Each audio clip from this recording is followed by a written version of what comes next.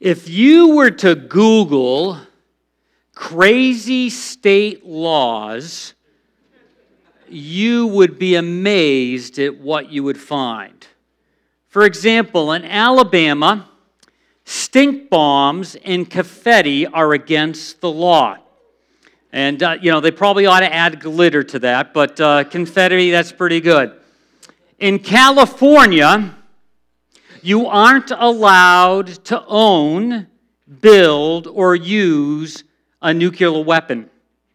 It's a pretty good idea. In Colorado, you're allowed to own a catapult, but you're not allowed to discharge it. Also, flaming arrows are off limits. It's on the books. In Iowa, and this actually, I like this law, no fake butter is allowed.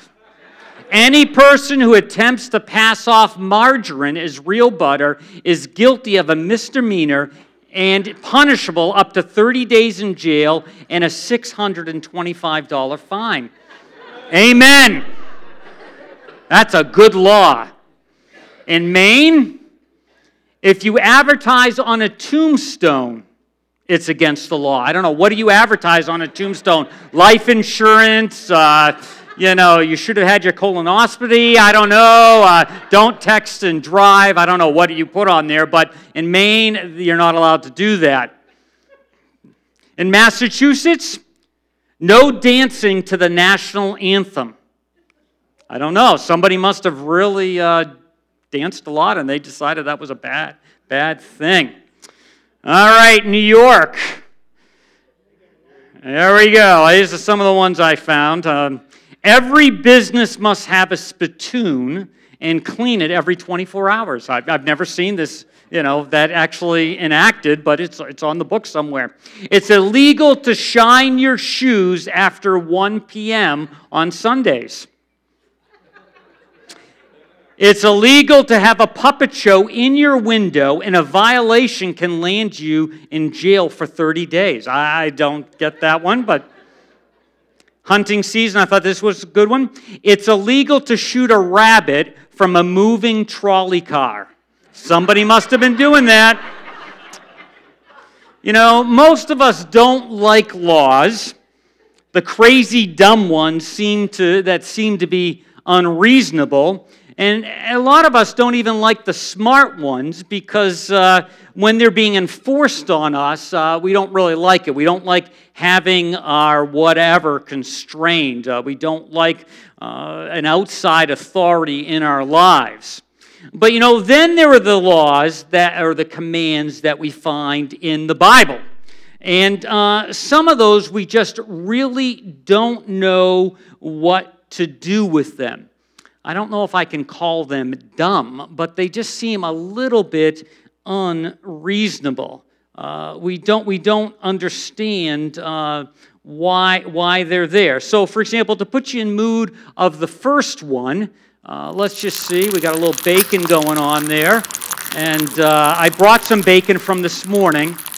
I don't know. This actually is good. It's Schrader's bacon, crunchy, just the way I like it. Good. Got a little water to wash it down. Probably should have brought some coffee up here with me. But according to Leviticus 11:3, that is off limits. You may eat any animal that has a divided hoof and chews the cud, and the pig, though it has a divided hoof, does not chew the cud, is unclean for you. So what do you do with that? The last two Father's Day, we've actually served bacon here and had a little bacon thing going on for Father's Day. And, I had asked myself, was I leading the congregation into sin by having bacon? Some of you had some this morning. Anyone have any bacon this morning? Was I the only one? Oh, a few of you, yeah. All right, so take the fifth. So, what do you do with that? What do you do with that? It's in there. Then, you have this other one. Anyone who curses their father or mother is to be put to death. Probably wouldn't get good parenting skills for that, but it's in there that if your child gets out of line, they're gone. And, what's interesting is you look through Scripture, you really don't see this happening, but it's in there. Then there is this really odd law, and I went back and forth, do I even share it with you? But we read in Deuteronomy, if two men are fighting and the wife of one of them comes to rescue her husband from his assailant, and she reaches out and seizes him by the private parts, you shall cut her hand off, show her no pity. Now, I don't know if this was like happening all the time back then or something. They need to have a rule for this. But I go, wow, what is that all about? Also, we have, do not wear clothing woven of two kinds of material. We see that, and sometimes when we come to these situations, these laws, these commandments, these directives, whatever you want to call them, sometimes as Christ followers, we have this idea when it comes to the Bible, and we say this, we say, the Bible says it, I believe it, and that settles it. But then you bump into some people that actually have read the Bible, and they pull some of these verses out, and they say, what about that? They say, did you eat bacon? And you go, yes, I did. So what is going on with that? Those of you who are graduating from high school and maybe going off to college or the workplace or into the military, you're going to find yourselves coming in direct tension with these kinds of things because there's going to be somebody who knows some of these verses, and they're going to say, hey, you're a Christian. And you're going to go, yeah, I am. And they're going to say, so you believe in the Bible? And you're going to say, yeah, I do. And then they're going to say, hey, wait a minute, I saw you eating sausage this morning, or I saw some of these other things. So what are you to do with this? How do we live with that? And I don't necessarily think the Bible says it, and this may be very controversial, I believe it, and that settles it, is always the best answer. I don't know if you remember the show West Wing. And they show this moment. I'm going to show it to you, and you can just feel the tension. And in the show, the president at the time, Martin Sheen, supposedly is a faithful person. So he knows theology and all these kinds of things, and he gets in this little confrontation, and this is how it unfolds. With so many people participating in the political and social debate through call-in shows, it's a good idea to be reminded every once in a while. It's a good idea to be reminded of the awesome impact.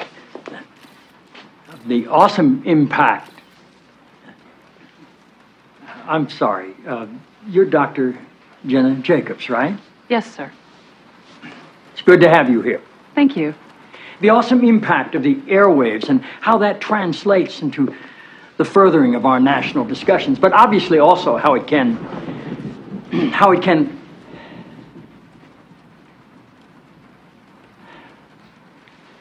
forgive me, Dr. Jacobs, are you an MD? A PhD.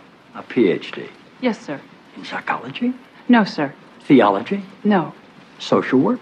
I have a PhD in English literature. I'm asking because on your show, people call in for advice, and you go by the name Dr. Jacobs on your show, and I didn't know if maybe your listeners were confused by that and assumed you had advanced training in psychology, theology, or healthcare. I don't believe they are confused, no, sir. Good.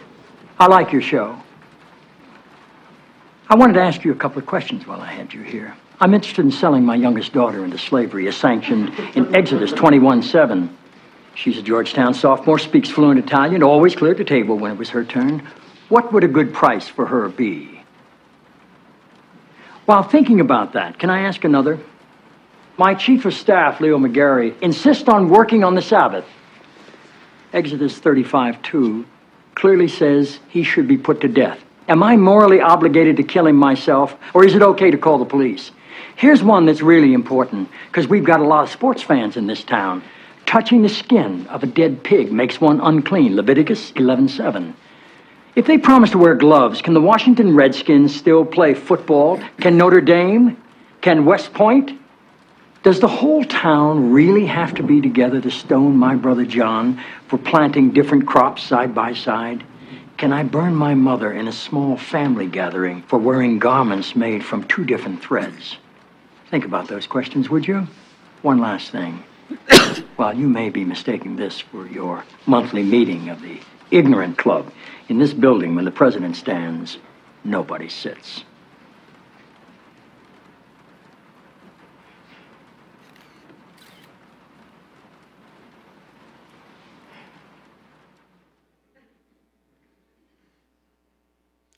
What do you do with that? How do you navigate that? Now, you might say, well, that's Old Testament. The Bible says it, settles it, so that's Old Testament, and Older Testament, so that's a little different. But I can find some New Testament things that maybe aren't as extreme, but fall into the same thing. Greet one another with a holy kiss. All the churches of Christ send greetings. You can find this a few times in Scripture.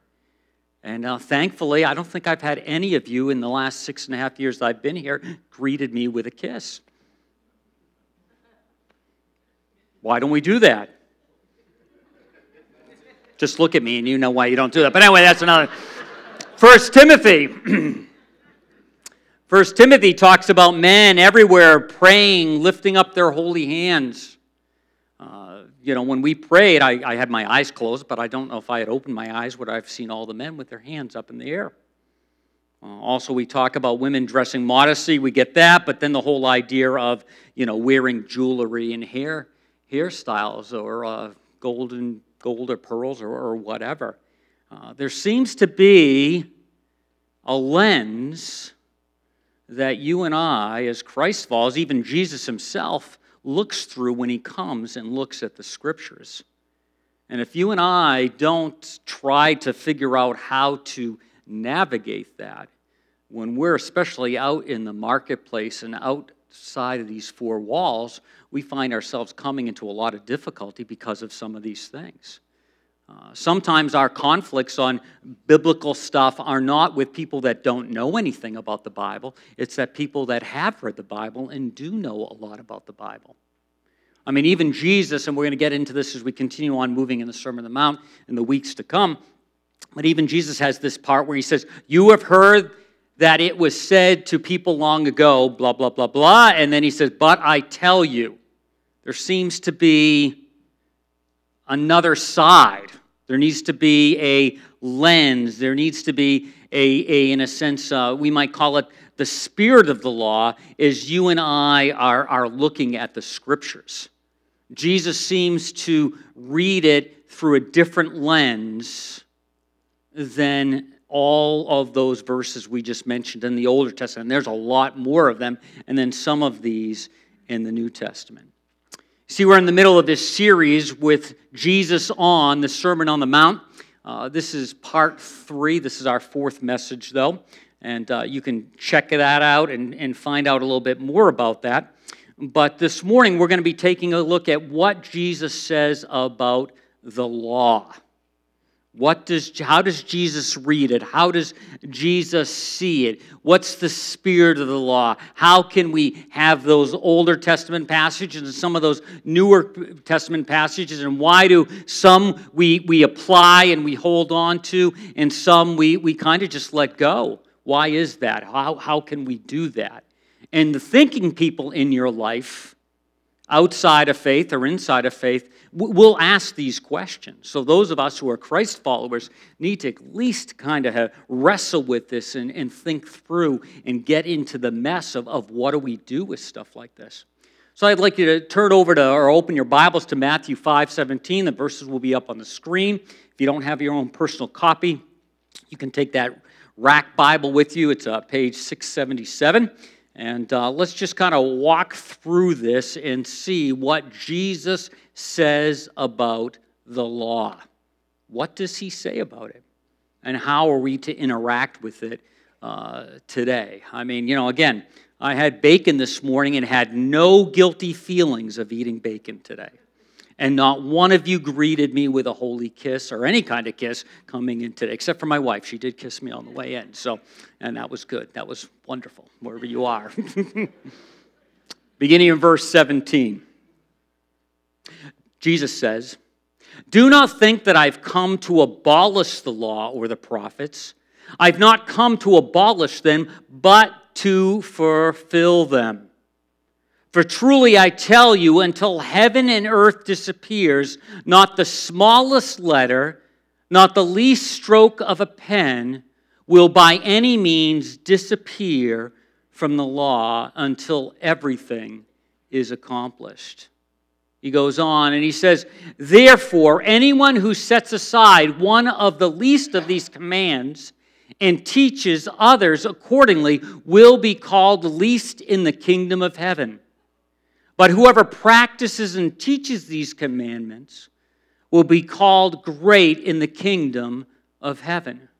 For I tell you that unless your righteousness surpass that of the Pharisees," the religious leaders of the day, "and the teachers of the law, you will certainly not enter the kingdom." You will certainly not be a part of the kingdom of heaven. So at first glance, Jesus embraces, but we could look at story after story after story where he doesn't seem to fully embrace. Or actually, we're going to say that he embraces the deeper, fuller spirit of the law, not the surface external expression of it. So when Jesus talks about the law, what is he talking about? He's talking about the first 5 books of the Bible, the Pentateuch they call it, written by Moses. He's talking about the prophets and the law. He's basically saying all of the Older Testament scriptures. He's saying that is the law. And we've got to realize that there are actually, if you went through and counted them all up, there's 613 rules, regulations, mandates, laws in the Older Testament. And you've also got to realize that what the Pharisees had done, and it was a good intention in the beginning, what they had done is they had taken those rules and they didn't want to get close to breaking them, so they added more rules. So they had actually another 1,500 rules on top of the 613. So, for example, you were not supposed to take the name of the Lord in vain. You weren't supposed to say his name. You weren't supposed to do that. So the extra rule was just never say his name. Don't get in the habit of saying his name, because if you get in the habit of saying his name, then in a moment of anger or whatever, you might slip and say it, so don't do that. On the Sabbath, don't work, and they somehow figured out that 50 steps was work. So if you walked 49 steps, you were safe and clear. 50 steps, and now you were working on the Sabbath. They also came to the conclusion that women should not look in a mirror on the Sabbath, because if a woman looked in the mirror and saw one gray hair and plucked it, that would be work, and they would be guilty of breaking the Sabbath. They also, you would hear the bleeding Pharisees, and I may have mentioned these guys before. The bleeding Pharisees would never look at a woman, so they would always keep their head down. And the reason they were bleeding is because they would actually walk into things and would cause, like they'd walk into something and they would get scarred and be bleeding. So if you saw someone who was walking around in the Pharisee garb and they were bleeding on their face, you actually went, wow, there is a spiritual guy. He's a bleeding Pharisee. You see, they had gone crazy with this. They missed the point. The law was actually to be a gift to the people. A gift in the sense that it created this special relationship between people and God. It was supposed to be a gift. It was supposed to. Earlier on, it was a delight to you. We have these guidance in the ways to live, so we can honor God and we can know God and we can be His. That was really the intent of it. But they messed it up royally Later on in the Older Testament, some of the concluding books, the last book, Malachi, we see God writing this about the people. He says, "Why doesn't one of you just shut the temple doors and lock them?" This is the place that they would do their worship. "Then none of you can get in and play at religion with this silly, empty-headed worship. I'm not pleased. I don't want any more of this so-called worship." You see, they had taken the intent and they had just messed it up royally. And because they did that, God actually says to them, "I'd rather have you not even show up for church, because it's such a game with you. It's such an external thing, but something inside has gone awry, and it's more offensive to see you show up and go through the motions and to know that your heart is not in it." So when Jesus talks about the law, he's talking about these 613. He's really not talking about the 1,500. And he's talking about this, but he says it still needs to be fulfilled. So this is interesting. What is that? What's the intent of that? You see, he fulfills it. "Do not think I've come to abolish the law," because on one hand it looked like he had come to abolish the law. He was showing Fuller what was going on. And he goes, "No, that's not what I've come to do. I've come to fulfill them. I've come to," in a sense, if you had a container with some kind of liquid water or whatever, I've come to fulfill it so it's overflowing. When it talks about abolishing, it's the word of, in a sense, I've not come to, in a sense, break the yoke of the law.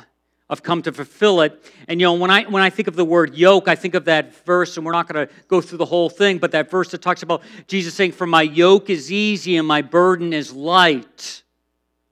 And he's talking about those kinds of ideas. So Jesus says, "I've come to fulfill the intent. I've come to point to what it's all about." And actually, if we were to look at Jesus' life, we would see that, in a sense, he is the law with skin on. If you could find the perfect follower of the law, it was Jesus. And if you look through the Gospels, the first 4 books of the New Testament, you would see how he interacts. He actually heals on the Sabbath. He actually, with his disciples, they're hungry, and they actually eat some wheat. They rub the heads to get the wheat, and the Pharisees are all over them.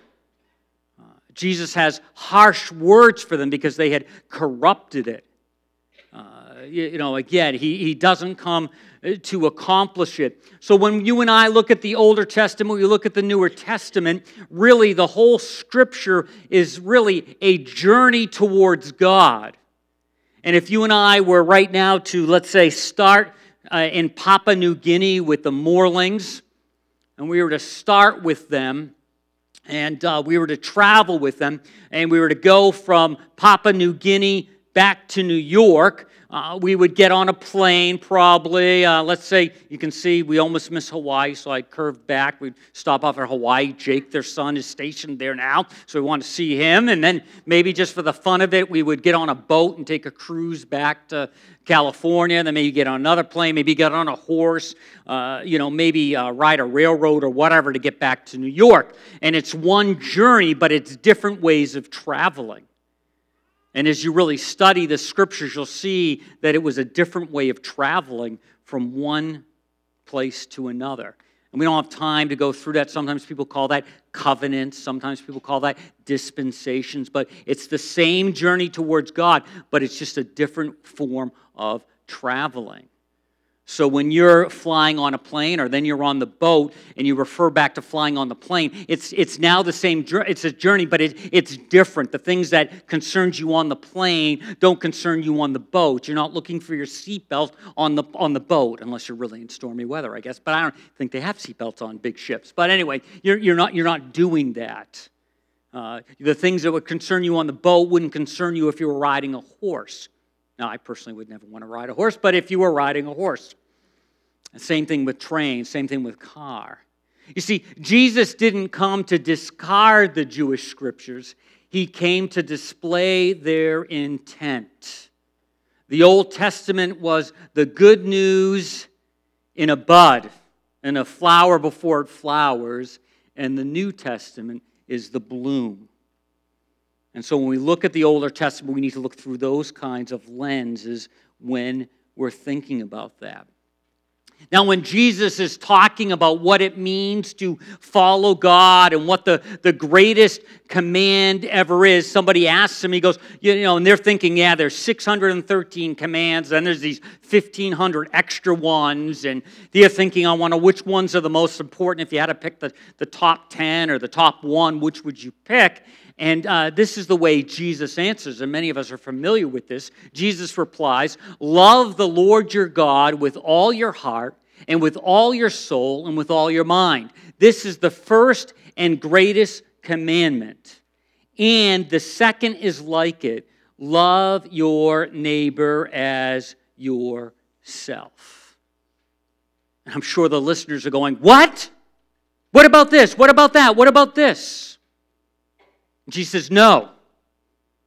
Actually, you can boil all the commandments, the intent of the commandments, the direction of the commands, down to two concepts. Love God and love others. You could actually have, and if you notice it from Deuteronomy, Moses actually talks about these two concepts too. So these aren't like totally brand new. But what he's really saying, is if you took all the commandments and left them all there, but took out love God and love others, they're a waste.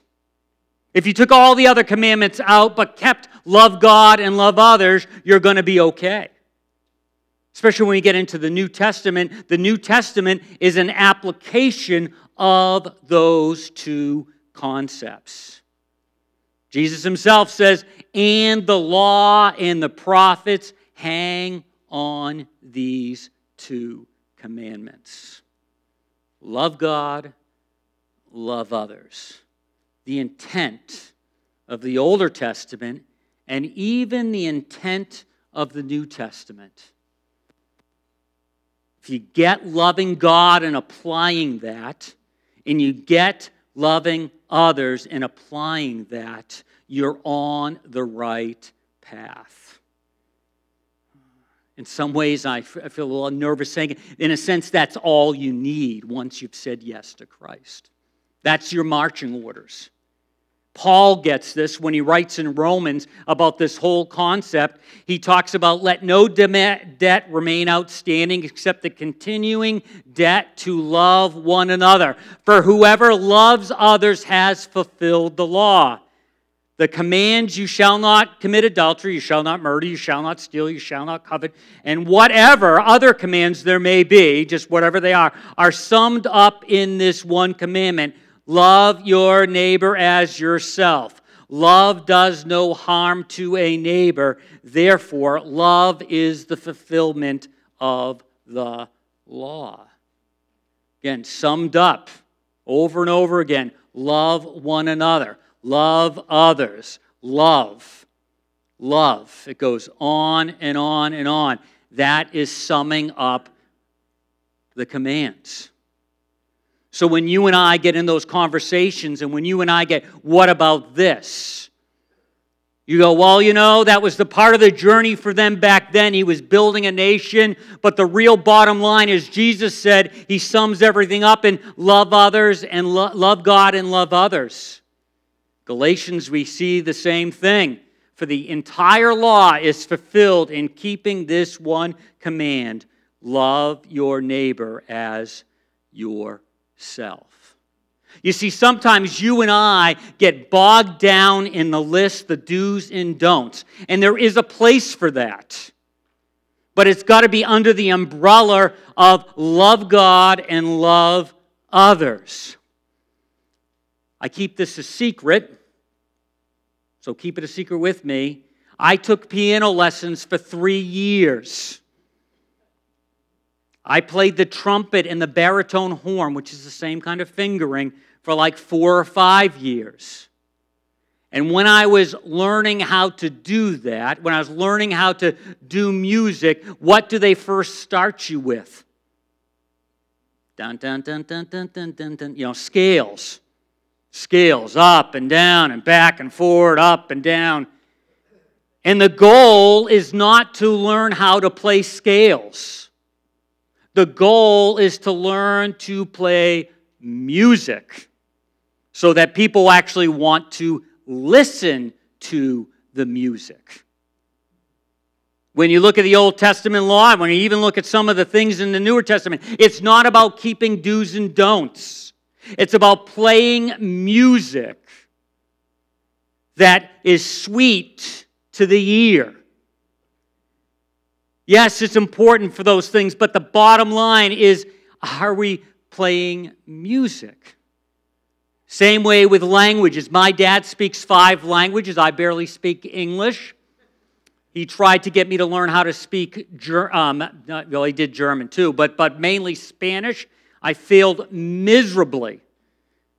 Conjugate this, conjugate that. Oh, I can remember him leaning over me, trying to get me to do it, and I thought he was going to hit me. I could just tell he was just so frustrated that he was going to Grr!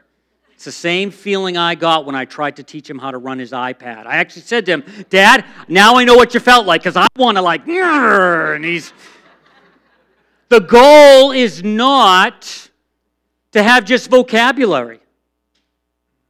It's again to have a conversation. When you and I emphasize the do's and don'ts, that's the basic. It's about the intent. It's about what it means. It's about the conversation. That's why Jesus can say, summing everything up, love God and love others. When you and I get the intent, that's why he can embrace the law. That's why he can say that, it's not to disappear because it points to something. There's an intent. So know the intent. Don't miss the intent. This idea of the kingdom of heaven. What is that? What is the kingdom of heaven? Back in Matthew 4:17, before he gets really into the Sermon on the Mount, this kind of sets the tone. This kingdom of heaven. From that time on, Jesus began to preach, repent, for the kingdom of heaven has come. Our first response is like a political kingdom. But really, the short of it is the kingdom of God is this. The kingdom of heaven is the rule and reign of God in your heart. Someone who loves God wants God to rule in their heart. That's the reason Jesus, when he was before Pilate, being prepared to be crucified, he says, "Where's your kingdom?" He says, "My kingdom is not of this world." He's referring to the heart. That's where it starts. You and I, no matter who we are, can step into that kingdom today when we say yes to Jesus. Yes, I need forgiveness. Yes, I want you a part of my life. I thank you that you gave your life and rose again, so I step into it today and I walk in it for all of my tomorrows. It's a process. And my tomorrows start tomorrow and goes all the way through this chapter of life and into eternity. So you see, when you and I think of the law and Jesus says, I fulfill it, he personally fulfills it. And there's still parts yet to come. When we celebrate communion, we talk about looking for that day when he comes back and sets things right. He's the fulfillment of it. He's the law with skin on.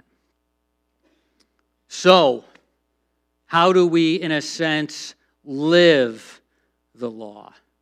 We let God rule our heart. We let God umpire our heart. We let God make the calls, and that starts on the inside and then works out. The Pharisees were great at outside stuff, but their hearts weren't in it. Some of us have been in Christian world so long that we can put the outfit on, whether our heart's into it or not, and what a shame. Some of us are professional Christians, cultural Christians, but our heart is far from it. We get jaded. I have to watch that for myself. Just like Jason, I grew up going to church. I've heard all the stories. I've seen the good moments. I've seen the bad moments. I'm sophisticated enough to act the way a Christian's supposed to act on the outside, but I even have it as far from my heart as possible. You see, inside out. Very famous passage. Every part of Scripture is God-breathed and useful one way or the other, showing us truth, exposing our rebellion, correcting our mistakes, training us to live God's way. And the reason we want to live God's way is because we love God and we love others. Not because we're keeping a list, not because we're worried if we get out of line, we're going to get slapped down. It's we love God. And then verse 17, very interesting. Through the word we are put together and shaped up for the task God has for us. I love that. I want to be shaped. I want to be equipped for the task God has for us. And I don't look at those tasks as, it's my honey-to-do list from God. I got one more thing to do. I look at that. When I do the task God has for me, I'm getting to be the best person I can be. I'm being who God made me to be. So I want to fit the best I can those tasks God has before me. So the law, the word, whatever you want to, God, they shape me. I need to look through the lens of loving God and loving others. I need to understand that. So when I come to those really odd verses, I can have an answer. I just don't say the Bible said it, that settles it, that I believe, because there are some verses I would never, ever do. I will run from them. Run from them. And the reality is, I'd be dead if that verse about take your kid, before the city fathers because your kids rebelled, and throw stones. I wouldn't have made it. My parents would have been dragging me to the city gates every week or something, So what do we do with this? This is where the Pharisees missed it. Don't follow a command and miss the commander. The Pharisees had all these commands, but they missed the commander. They weren't in relationship with him. See, we're to surpass the righteousness, because the righteousness of the Pharisees, when it existed, wasn't a rightness with God and a rightness with others. It was just external. They looked right, but weren't right. You and I, as Christ followers, don't follow the commands and miss the command. It's out of relationship that we follow him. This may be a little bit more controversial, but don't violate the greatest commands to follow a secondary command. What's that mean? Take a look at Acts 10 and 11 on your own and see how Peter interacts with the freedom of eating things he wasn't supposed to eat. Love God, love others. Don't violate. A secondary command should fit with the primary command. That doesn't mean we're wishy-washy. That doesn't mean we let things go. But if we're loving God and loving others, that other thing should fit with that. They shouldn't be opposed to that. You see a lack of mercy with the Pharisees. You see those people that caught the woman in adultery and they want to have her killed. Jesus doesn't do that. See, that doesn't match up. You have to be a thinking person, a thinking Christian, to be able to walk through these things. Some of us don't want to think. Some of us don't want to engage. You have to think and participate at a thinking, cognitive level to get these things. It's not a super mystery, but you got to slow down enough and think. We could look at Mark. Jesus gets after the Pharisees. They were such good tithers, such good percentage givers for their tithe that they would even go through all the spices in their house and tithe that. But at the same level, they weren't loving to their parents. Jesus goes, that doesn't make sense. That's a secondary commandment trumping the primary commandment of loving God and loving others. You see, God wants it in our hearts. Jeremiah, Ezekiel, few places you get this idea. Not the law external, but internal. Paul talks about having all the credentials. And he says, that's good, but it's not good enough. He talks about the real power in faith or in religion is knowing God personally. He throws all that away. It's not the external, it's the internal. I like what Dallas Willard says. He says, trying merely to keep the law is not wholly unlike trying to make an apple tree bear peaches by taping peaches to its branches. Some of us are doing that with our faith. It's got to start on the inside. That's the reason our bottom line is this. Jesus is welcoming us to an internal life transforming rather than an external life conforming. Jesus is welcoming us. He's calling us to an internal life that's transforming rather than an external life that is conforming. Eventually the external will come, but it starts on the inside. Would you pray with me? Heavenly Father, we thank you for the words of Jesus. We thank you for how his words clarify, give us understanding what we're supposed to do with the Older Testament, what we're supposed to do with these phrases that seem to be cultural, that don't fit for today, but do they fit back and forth? Help us to be people that are of the primary commands. Help us to be people that love you and love others. Help it to be an internal transformation that works itself out to the outside, not the other way around. And Father, if there may be somebody here who has not said yes to you, has not let you begin that transforming work in their hearts, in these very moments now, may they say, Lord, I say yes to you. I want you a part of my life. I accept the gift of your salvation, the walk with you, and I want conforming or transforming on the inside first and foremost.